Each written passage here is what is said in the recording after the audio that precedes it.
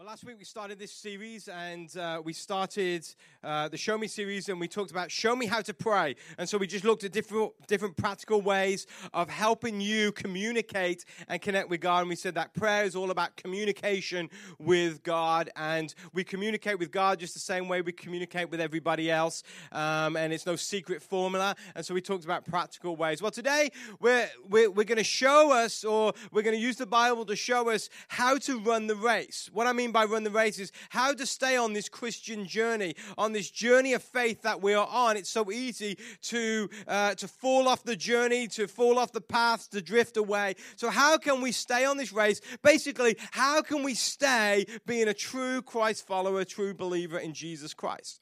So, like we've already said, this weekend is Memorial Weekend. And without being like all negative and everything like that, today, traditionally, is the one Sunday of the year where churches experience their lowest attendance, statistically.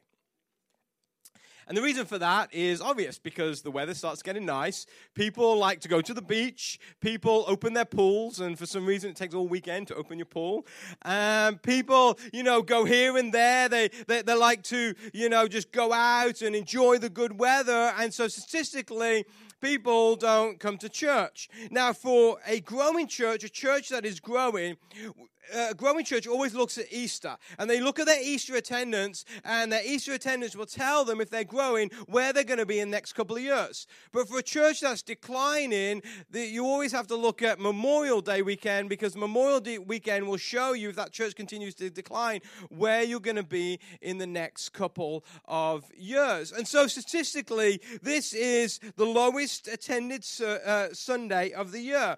But it also is a real good indicator of where Christianity is in the United States. And the reason for that is because even though it's good to go on vacation, I love going on vacation, I love jumping in a pool, I love going to cookouts, I love all that stuff, it's great.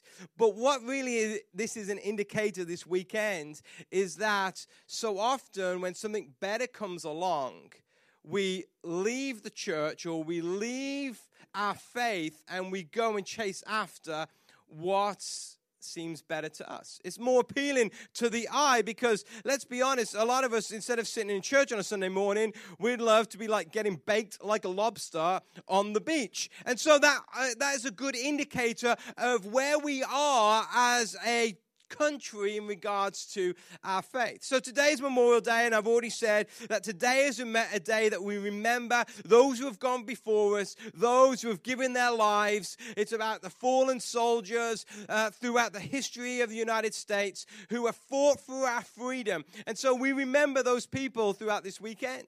But what I started doing a couple of years ago on Memorial Weekend was I started having my own kind of memorial as well as remembering those who have gone before us and have fought for our freedom. I started going through and started remembering those who have fallen in their faith. And what I mean by fallen in their faith, not those who have given their lives because of their faith, not those who have been killed because of their faith. And throughout this world, each year, thousands and thousands of people actually die because of their faith, because of their belief in Jesus Christ. And we should remember those people, and we should basically honor those people who have given their lives. But what I mean is, I started a few years ago, started to remember those who had fallen off this journey of faith, who at one point were all passionate about Jesus, following Jesus. They were all in regards to their faith in Jesus Christ, but now they've fallen off the path. Maybe they've taken their lives and looked and thought, well, instead of going that Christian route, or instead of going that route following God, I'm going to try to find my own path or my own way. And in the almost 5 years that Generation Church has existed, We've seen many, many people who have come, found faith in Jesus Christ, and you're still here today. And God is working in your lives, and you've seen that your families have been restored, marriages restored. You've seen God do wonderful things in your life. You found faith in Jesus Christ. But we've also seen people come in to this community of faith called Generation Church, and we've seen people who were once passionate about God, who were on this journey of faith, who were doing what they could, they're living their lives for God, who have now fallen off the path and fallen off the way, and now their lives are not lives that serve Jesus Christ anymore. And when I remember those people, my heart breaks. I've even shed some tears for some people who I've seen in our church who have come and have fallen away from this path of this Christian journey, this journey of faith. Now, I'm trying not to be like negative this morning at all, but if Christianity statistically continues on the path that it has for the last 20 years in the United States, then in 10 years' time, half of you will not be here.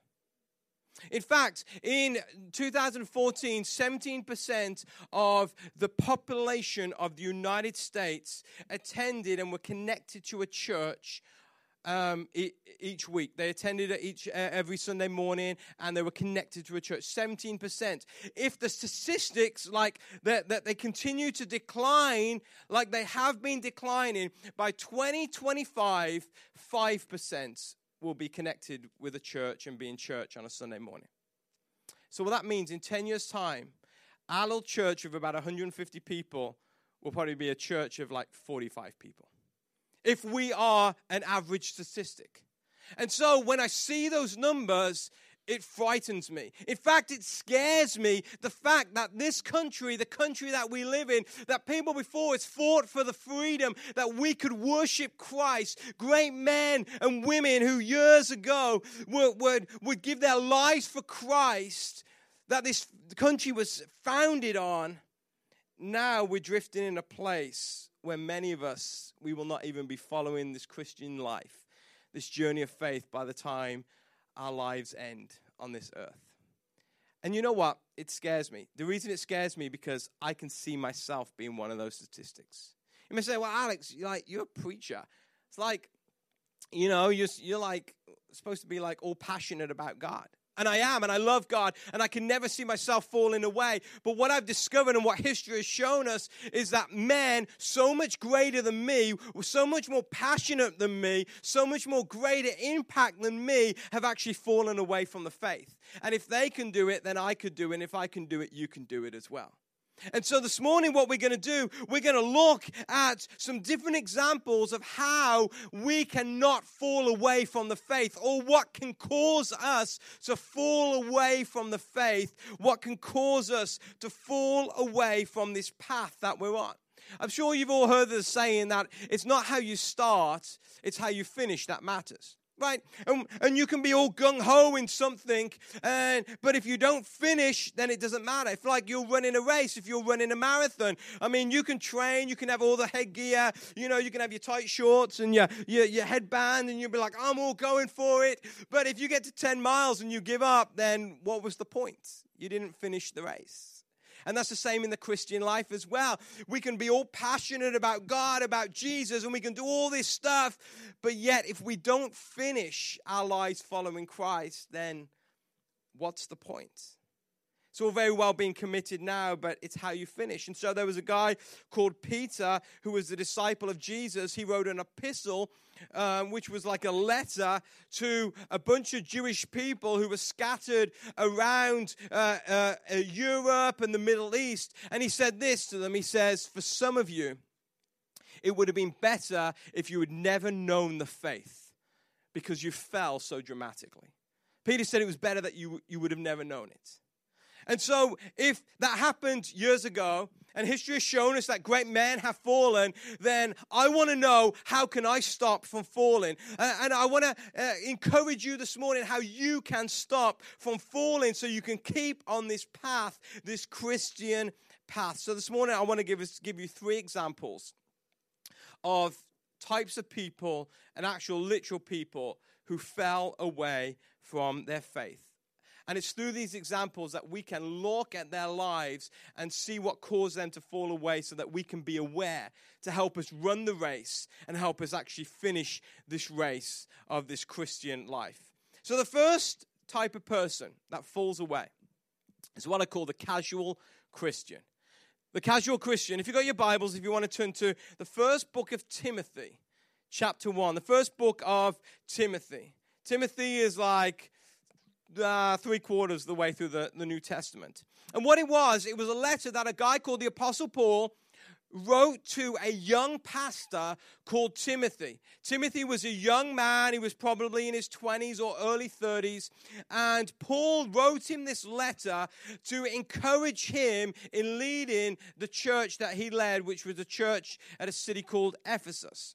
And this is what Paul said to Timothy in the very first chapter of his very first letter to him. He said, "Timothy, my son, here is my instructions for you. Based on the prophetic words about you earlier, may they help you fight well in the Lord's battles." Then he says this in verse 19, "Cling to your faith in Christ and keep your conscience clear. For some have deliberately violated their consciences, and as a result, their faith has been shipwrecked. Hymenaeus and Alexander are two examples. I threw them out and handed them over to Satan so they might learn not to blaspheme God." So we have two examples of guys who fell from their faith. One was called Hymenaeus and the other was called Alexander. And both of these men had basically fallen from the faith because of their approach to God. So the Apostle Paul, mentoring this young pastor called Timothy, he basically says to Timothy this. He says, "Timothy, I encourage you, cling to your faith. Cling to your faith." So most of you know we've had this new baby come into our lives and totally changed and rock our world. And what I've discovered that he doesn't like just lying on his own. He doesn't like being on his own. In fact, I can hold him and he's fine for a moment and then he'll start crying. But when his mama comes, he's like such a mama's boy, he will come and he will cling to her, like hold tightly onto her. And this is what Paul is saying. He says that to Timothy, you are to cling to your faith. He's basically saying, Timothy, hold on to your faith so tightly and don't let go from what is right and what God expects of you. Another time in the Bible, Paul said this. He wrote a letter and he said, cling to what is good. Then he used this word. He says, abhor what is evil. He says, cling to what is good. Basically, turn your back and turn away from what is evil. Stay as far away from what is bad as possible and cling to what is good. So there were these two men called Hymenaeus and Alexander. And they had both fallen away because the Bible says they had blasphemed against God. So often we think the word blaspheme, that some guy is like cursing God. You know, they like hit a nail on their head and they said a word about God that they shouldn't have. And that's what we think blaspheming about God is. But here Paul is saying that the word he's using here, blaspheme, isn't so much just a word against God or cursing God. The word here basically means an irreverent lifestyle towards God. They had become irreverent towards God. They had become casual towards God. Now, Hymenaeus, we know, and this is just a fact. It doesn't really help us in what we're talking about this morning. But Hymenaeus, he's also mentioned another time in the Bible as well. And basically, he had believed this thing that the resurrection of the dead, because Jesus says that I will come back again and the dead will rise in Christ. That's what they said. Basically, the people who are Christians who have died, they will be raised with Christ and they will reign in heaven with Christ. Hymenaeus believed that the dead had already been raised and that there was no hope for the future. That was Hymenaeus. And so he kind of was a little screwed up in his theology and stuff like that. Alexander, we know nothing about. In fact, Alexander is mentioned twice in the Bible. And this guy and another guy called Alexander the coppersmith, who basically opposed Paul, and Paul basically said it was the devil. And I'm like, thanks, my mom and dad, for calling me Alexander, when the two people in the Bible called Alexander basically fell away from their faith. I'm like, great, good future for me. But that's all we know about these two men. But what we do know is that they fell away from their faith because of their irreverent lifestyle towards God. They were casual Christians. And what I mean by a casual Christian, they're the ones who fail to jump all in their faith. They're the ones who decide, well, I want a little bit of it, but I don't want all of it. In fact, they kind of grab a little, but they don't cling to their faith because they're worried about what's going to happen in their lives, what they're going to give up, what are the things that are going to be expected of them. They don't cling to their faith, but instead they hold it loosely. And the reason they hold it loosely is because then they can gain control of their lives. So they can have this faith, but they can also have control of their lives as well. Now, the enemy of the casual Christian is the conscience. And Paul says this, he says to Timothy, keep your conscience clear. Work on your conscience. This is the reason the enemy of the casual Christian is our conscience, because our conscience will tell us, once we serve God, that we need to give more to God. We need to follow God more. We need to serve Him more. We need to become closer to Him. So do you know what the casual Christian does? They start to control their conscience. They start to control their conscience. When their conscience once says, you need to do more, they will start to control their conscience, so their conscience will say, you can do less. They'll start to control their conscience, so their conscience will say, well, you need to be committed more, and now they've controlled it, so their conscience says, you're committed enough.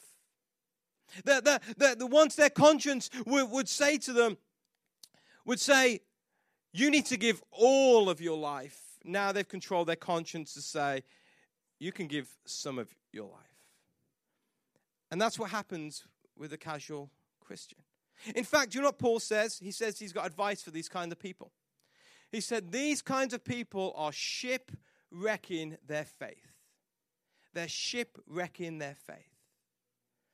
And I'm sure all of you know people just like that.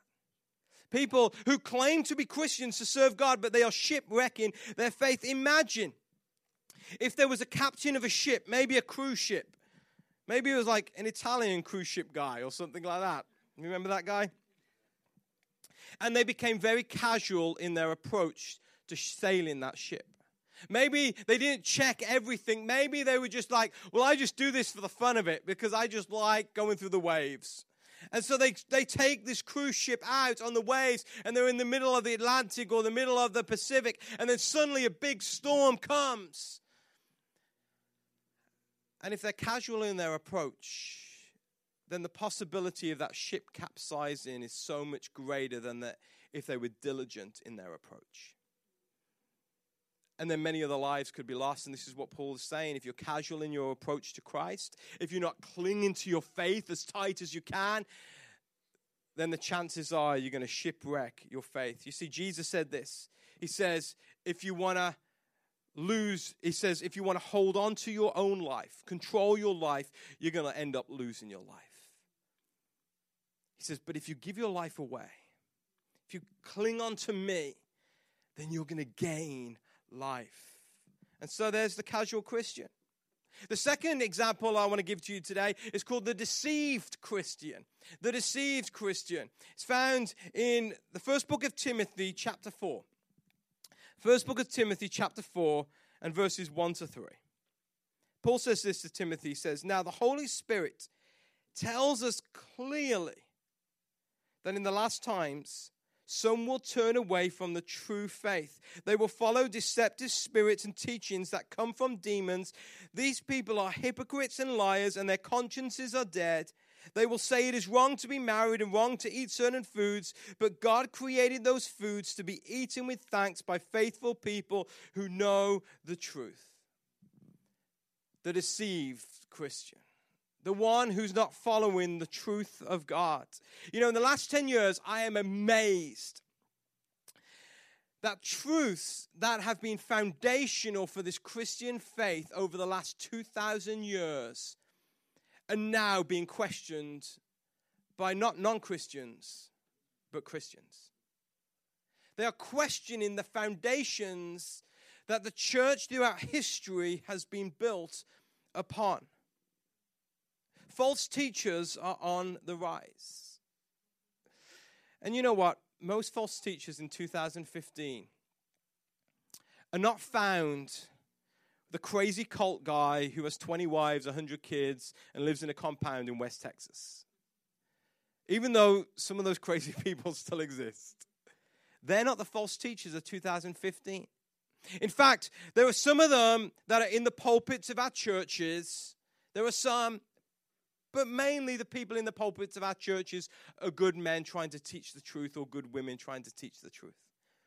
The majority of false teachers in 2015 are people behind the blogs and the books and the social media of today.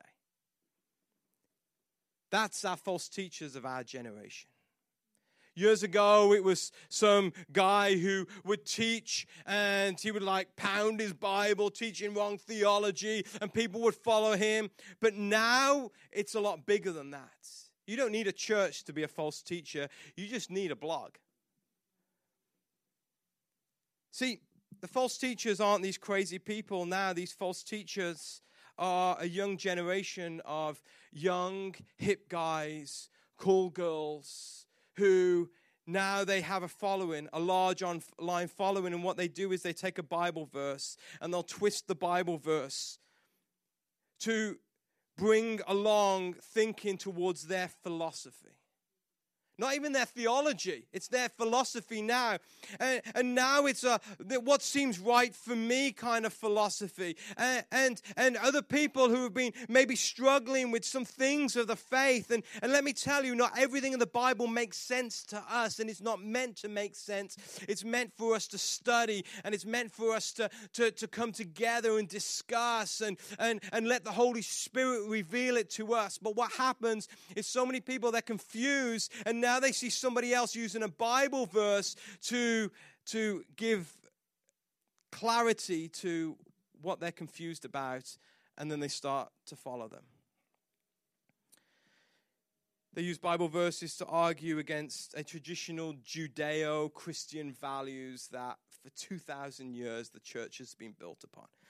And you know, I'm reading a book at the moment about church history, and it's amazing because in every century there was different people who rose up with a different theology that tried to deceive the church. And it's so many, all these different, and you kind of laugh at some of these theologies. But I've discovered in the 21st century that we have a new theology that is coming to try to deceive the church.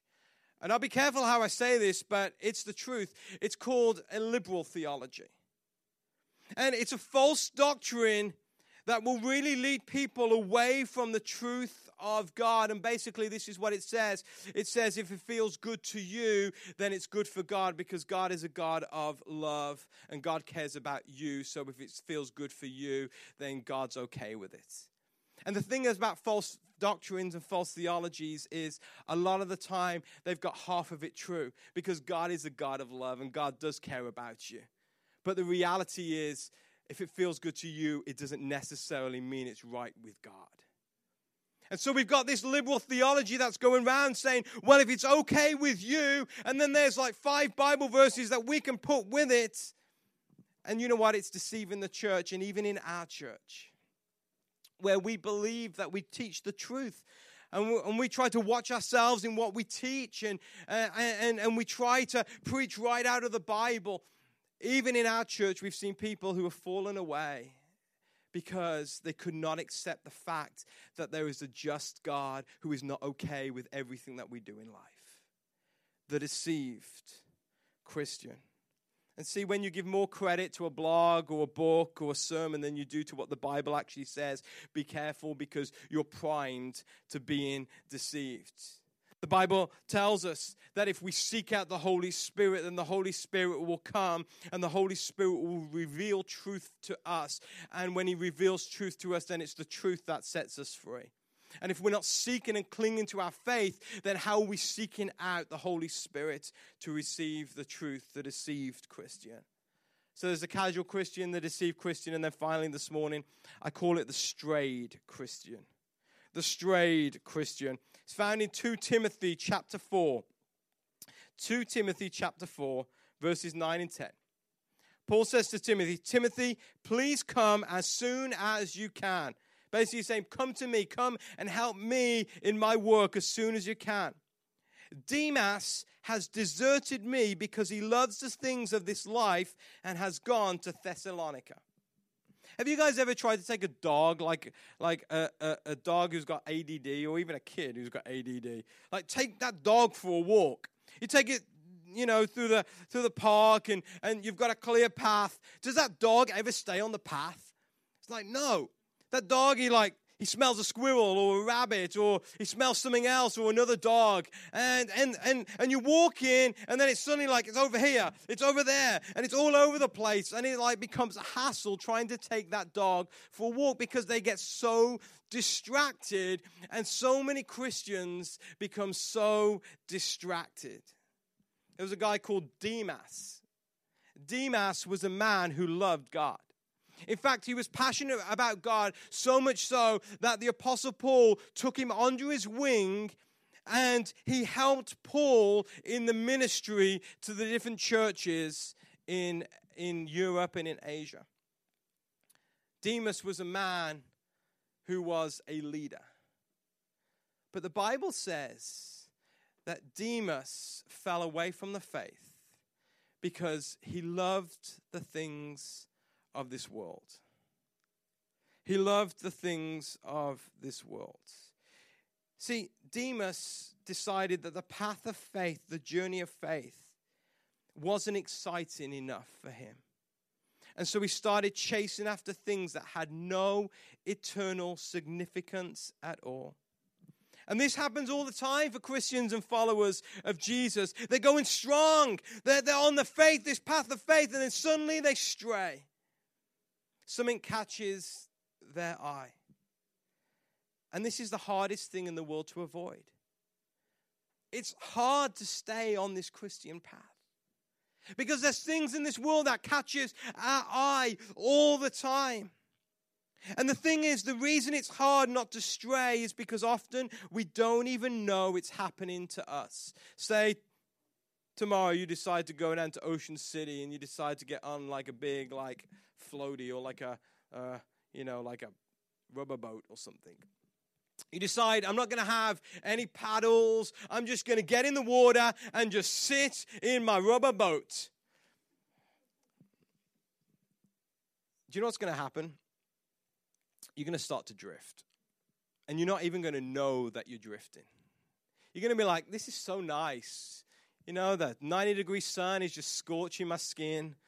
I'm going to sleep so well tonight. You're going to be like, this is just wonderful. It's like the salt water and the waves are bashing. It's wonderful. And then suddenly you're going to get up and you're going to look around and you're going to be like, whoa, where is everybody? What happens? Because the current's going to come and you're going to drift. And that's what happens with so many Christians. Because we're not careful in what we're doing or where we're going or what we're looking at. We start to drift and we don't even know we're drifting, till one day we get up and we're like, I don't even know if I believe in God anymore. This is why I am such a believer in spiritual disciplines. And what I mean by spiritual disciplines, things like prayer, Bible reading, fasting, church attendance, meditating on the things of God. And the reason I believe in them so much is because they keep us grounded. They're like an anchor to our soul, that when we start to drift, they bring us back into alignment with God. And I say today, don't be Demas. Instead, be Paul. Someone who stayed his life, stayed the path, carried on. See, a marathon runner understands the emotions and the feelings of running a marathon. They understand the stages of life when that marathon it gets to a point where they feel most dangerous because they just want to give up and they want to quit. And they understand that and they train for that so that they can run through. And you need to know in your life the things that you can become casual about, the things that can deceive you. You need to know the things that you can drift away from and can stray you. See, many of you, you're just not clinging enough to your faith. You're holding it too loosely. But when you cling to it, it changes your life. For others, you're being deceived. You're playing right down being deceived. You're following people. You're reading things that are not biblical. Even though someone may quote a Bible verse, it doesn't mean it's biblical. And for some of you, you've just got a bad habit of drifting. You're like a drifter. You daydream too much, and you're looking around, and before you know it, you're like a lost little boy. See, the Apostle Paul, he had a secret to all this. He had a solution to it. It's found in Philippians chapter 3, verses 12 to 14. And the Apostle Paul said this. He says, I don't mean to say that I've already achieved these things or that I have already reached perfection. But I press on to possess that perfection for which Christ first possessed me. No, dear brothers and sisters, I have not achieved it, but I focus on this one thing, forgetting the past and looking forward to what lies ahead. I press on to reach the end of the race and receive the heavenly prize for which God, through Jesus Christ, is calling us. See, Paul here gives us the secret to staying on path, to finishing the race. And the secret is this: keep running and focus on the finish line. There is a finish line. There is an end to this journey. There is a destination that we are going to. And if you keep the destination in mind, then the chances of you finishing and finishing well are much higher. For you may be feeling that you're losing your grip on your faith today. You may be confused by what the Bible says and all these different things that you are hearing. What is right, what is not right. You may start getting distracted by other things in your life. And if that is you, then you need to think on this today. You need to think that heaven is the goal. Not this earth. Not this life that we're living. Heaven is the goal. Perfection is the finish line. God says He's perfecting us each and every day. We are being perfected. And Jesus Christ is the prize. See, many of you, you've strayed away because of different things in your life. Maybe it was a relationship. Maybe it was just trying to climb the career ladder, took your focus off God. Maybe it was some problems that you went through in your life or your marriage or with your kids. And it's drifted you away from God. For some of you, just TV drifted you away. But you've drifted. Others, you've just been so casual about your faith that it doesn't really matter if you weren't living this life anymore because it really hasn't changed your life. And then others, you've just been so deceived. And if that's you today, then I want to pray for you. And I want to pray that God's truth and God's Spirit just come and liberate your soul so that you start to see God for who He is. And that is an almighty, incredible Savior who is to be followed, worshipped, adored, who wants your whole life.